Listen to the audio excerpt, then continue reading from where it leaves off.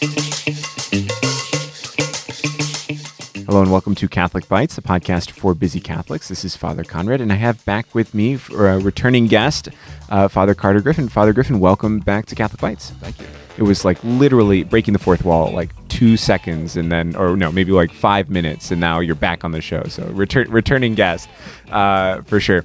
And the last conversation we had, we talked a little bit about apologetics, and today we're going to talk about the practical side of those things. So, and you had a great suggestion while we were off mic, which is apologetics done badly. Yeah. So what's your horror story? What's the worst you got? I think the horror story is somebody who has read up on apologetics, knows all of the kind of the pat answers, and like dives in, wanting to change hearts, change souls, and basically bludgeons someone to death with his arguments, and maybe he wins the argument. That's actually even worse. Yeah. Because then he goes away feeling smug and self-satisfied, and not only has not won a soul, but probably pushed that person further away, maybe forever. And so apologetics are really important, but they can also be used as a weapon.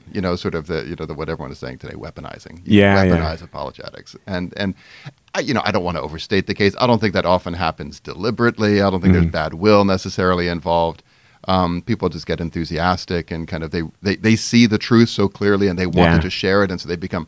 But I think we have to be really careful, in that people approach our Lord in different ways, and those who will find an intellectual approach more helpful, that we need to be ready for them and sort of give it to them in a way that they're best able to receive it. Yeah. So I think that would be that's sort of the horror story, and I think every priest has heard maybe examples of that too. Yeah. That brings me to and it's a great thing. And we didn't plan this, but it brings up my favorite quote from St. Thomas, which is everything's received according to the mode of the receiver, and which is, if someone is not ready to receive your argument, even if your argument is right, it's not going to reach the goal. And I think when I think of bad apologetics, I think about those people, and this isn't a Catholic example, I think about those people who stand outside of baseball games with signs saying like, "You're going to hell, the world's ending, you're going to hell." And there was some on our campus last semester, and I always wonder, like, what's their end goal? Because like, it's not the most like convincing, even if they're right, even if they're all right, even if they're like, we've been deluded this whole time and they know the secret and the world's ending and we're all going to hell. It doesn't seem like their method of speaking to us is there to convince us to change our way. It seems like it's actually more just about showmanship than anything else. And that one is certainly, there's reason, I suppose, of a kind involved in that. That tends to be more kind of emotion against emotion. Yeah. Whereas I think what we're talking about with the guy with apologetics is similar to that in the sense that it's equally, I think, ineffective if it's not done well. But it's this feeling that let's take the best case. The best case is you get into a discussion about whatever the church is teaching on devotion to Mary or something like that, and you're talking to a Protestant, and you've got all the Bible verses lined up, and you've got all the arguments lined up. And, he presents something and you kind of shoot it down. And he presents another thing, you shoot it down. And let's say he's so intellectually honest that at the end of the discussion, he says, well, you've made some good points. Yeah. The question is, how many people like that are like, sign me up for RCIA? It's just not that many. Not that many. And so it still is, if it's done well, it's an important part of his journey. It was a part of my journey, as I said in the last time we were together. But I just think that it needs to be used, first of all, as part of a larger kind of strategy. And second of all, with a great deal of humility. Yeah. The famous quote of St. Peter, of course, that is really kind of apologetics is 1 Peter 3:15. Always be prepared to make a defense to anyone who calls you to account for the hope that is in you. So always be prepared to make a defense. And that word is apologia, apology. And then it continues, yet do it with gentleness and reverence. Do it with gentleness and reverence. And I think that sort of is the piece that St. Peter put in that, and it's often left off, because we should make a defense of the faith, but to do so with gentleness and reverence. Yeah, and I think that gentleness and reverence comes from a legitimate desire, or I think a lot of the boisterous kind of argumentation or the bludgeoning kind of argumentation comes from a hidden pride or vanity or insecurity. Yeah, or insecurity, exactly. Right. Like, I need to answer this, I need to fix this, I need to convert this person. And in reality, when we have a genuine charity for the other person and really desire their good, then we're going to know, or the Holy Spirit's going to help guide us to when to speak and when to be quiet, how to speak to them, thinking about them and how they're going to receive it versus what is the right answer. I think that's a great point. I think if you don't have kind of that boisterous passion or whatever, it might seem like you have less zeal. But in fact, if you're doing it because you're holding back in order to present the faith with gentleness and reverence, it might actually be because you have more zeal. Yeah. You actually have a bigger heart, and you love this person so much that you want to present the faith in such a way that makes it easiest for them to approach our Lord. So I think that's and so this is not a question of like not having the zeal. I mean, people can tell when you're convicted, and they should. I hope that every Catholic out there who talks about the faith and has a well-ordered and reasoned faith is able to express their conviction, which I think but it just doesn't have to be in such a way that it's in order to win an argument. Yeah. I guess that's the bottom line. Yeah.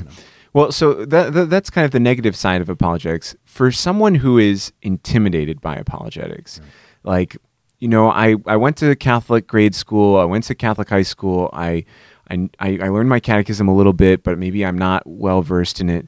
What would you say, what would be some practical ways in which they can learn how to make a better defense of their faith? And where's when you're intimidated by speaking to other people about the faith in general, kind of where's the starting point, and what can give people the courage and the confidence to be able to defend the faith well? So the first thing definitely is to become comfortable with saying, that's a great point. I don't know the answer to it. Yeah. And I think some of the insecurity comes from like, I'm not going to be able to answer every question. And the answer is you're not going to be able to answer every question. There are a lot of smart people out there who disagree with us.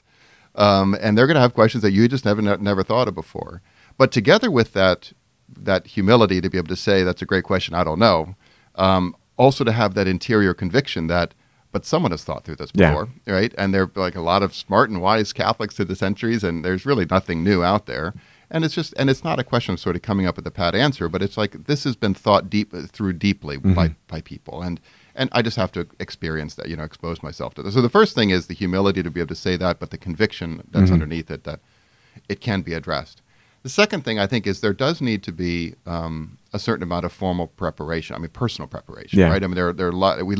Some people have called it the golden age of apologetics, and we have some of the great apologists of all time, I think, living today. Maybe the greatest of all time. I don't know. I mean, guys like Peter Kraft and Patrick Madrid. I mean, just these giants, and many others, and who have really changed the world. I think the Catholic world, certainly the English-speaking Catholic world, but So I think being able to take advantage of those resources, and especially, I always find it helpful, and especially when I was a new Catholic, or not even Catholic yet, is to take it sort of an issue at a time. So rather than reading these apologetics books as like sort of cover to cover, sometimes that's helpful, but usually it was like, what is kind of grabbing my attention right now? What was the question that someone asked me I couldn't answer? What is the thing that I struggle with? I'm not sure. I have difficulties with such and such a teaching. Let me do, because that's when you're going to be most receptive to actually internalizing, because it can't just be spitting out arguments that you've heard, that you've read in some book. It has to be internalized, and then you're saying it because it's coming from your own heart and your own mind, and therefore you're saying it with genuineness and conviction because it's really you. Yeah. And it's not just someone else's argument that you're parroting.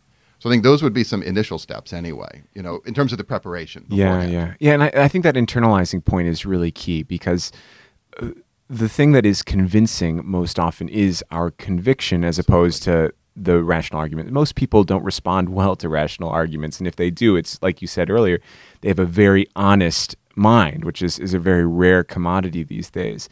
And so what is more convincing to people is the fact of our own convictions and willingness to kind of, and this is where kind of the secondary aspect of apologetics comes in, the willingness for ourselves to believe these things, to lay down our lives according to these principles, that know that I'm really walking the walk and talking the talk because I believe it's real. Yeah. And then your argument hits with so much more force then. And what that means too is that if you're not the most intellectual and you don't have the most understanding, and yet you do have this firm conviction of faith, you can still be a great apologist by the way you live your life and the way you express yourself, even if you don't have the perfect answer and all the Bible quotes like right in your mind at the same time. Right. And I think precisely because not many people are sort of as intellectually honest as we'd all want to be, we're sort of changing our minds on the spot. Very often sort of ending a discussion where maybe we haven't convinced each other, but saying, well, let's send something to each other. And you have maybe an article or a book or something like that you can send them, and they can do the same with you, and maybe sometimes those are far more effective, because then I mean, let's face it, you're a little bit less threatened when you're kind of on your own reading something. You're like, this actually makes a lot of sense. Yeah. Whereas when you're with another human being, the ego, two egos are involved there, and it's a little bit harder. Who are you to tell me what to believe and what not to believe? Yeah, right. So I think you're right. I think that sort of the credibility of life is probably the most important thing. Maybe after having an interior life where you're actually praying for this person, right? Because it's the grace, again, that's going to move even the intellect, not just the will, but the intellect. And then I think at a practical level, in the discussions, it's to allow room for some back and forth, that it's not just us kind of talking down to somebody, but really receiving and listening, where are they? The Holy Father often talks about accompaniment, starting where they are. I mean, that's just a classic pastoral principle. Like, you can't start 5 steps ahead of them and expect to walk with them, right? You have to figure out where they are. So really learning like the art of listening. Friendship, I think, is a part of this, right? That when people know that you care for them, that you love them, they're much more open to listening to you. And then, I think trying to sort of keep the discussion tight. So it doesn't just kind of sprawl everywhere. So, well, let's talk about this issue, and just kind of stay with this. And maybe we're not going to come to any huge conclusions, but at least we can have a really deep and interesting and friendly conversation about And I think it would be good, too. I mean, this just came to the top of my head. It'd be good to practice, if you don't feel comfortable with certain arguments, then practice with someone who you do know is, and play devil's advocate a little bit and say, what about this? What about that? And have your own kind of conversation so that way, again, it's more internal and kind of the responses to different things. I think could be incredibly helpful. Very helpful. One of the things we've done, we're in our 11th year here at John Paul II Seminary, and from the beginning, we wanted to have apologetics to be a part of the formation of seminarians. And the way we went about it is sort of this idea where it's actually kind of an ancient idea, a scholastic idea of sort of starting out with all the arguments against our position, against the church's teaching in this case. So you start with all the arguments against whatever the church is teaching on contraception or whatever it might be, and so you go through all those things, and then you kind of explore the church's teaching very briefly, and then you respond to all those first objections.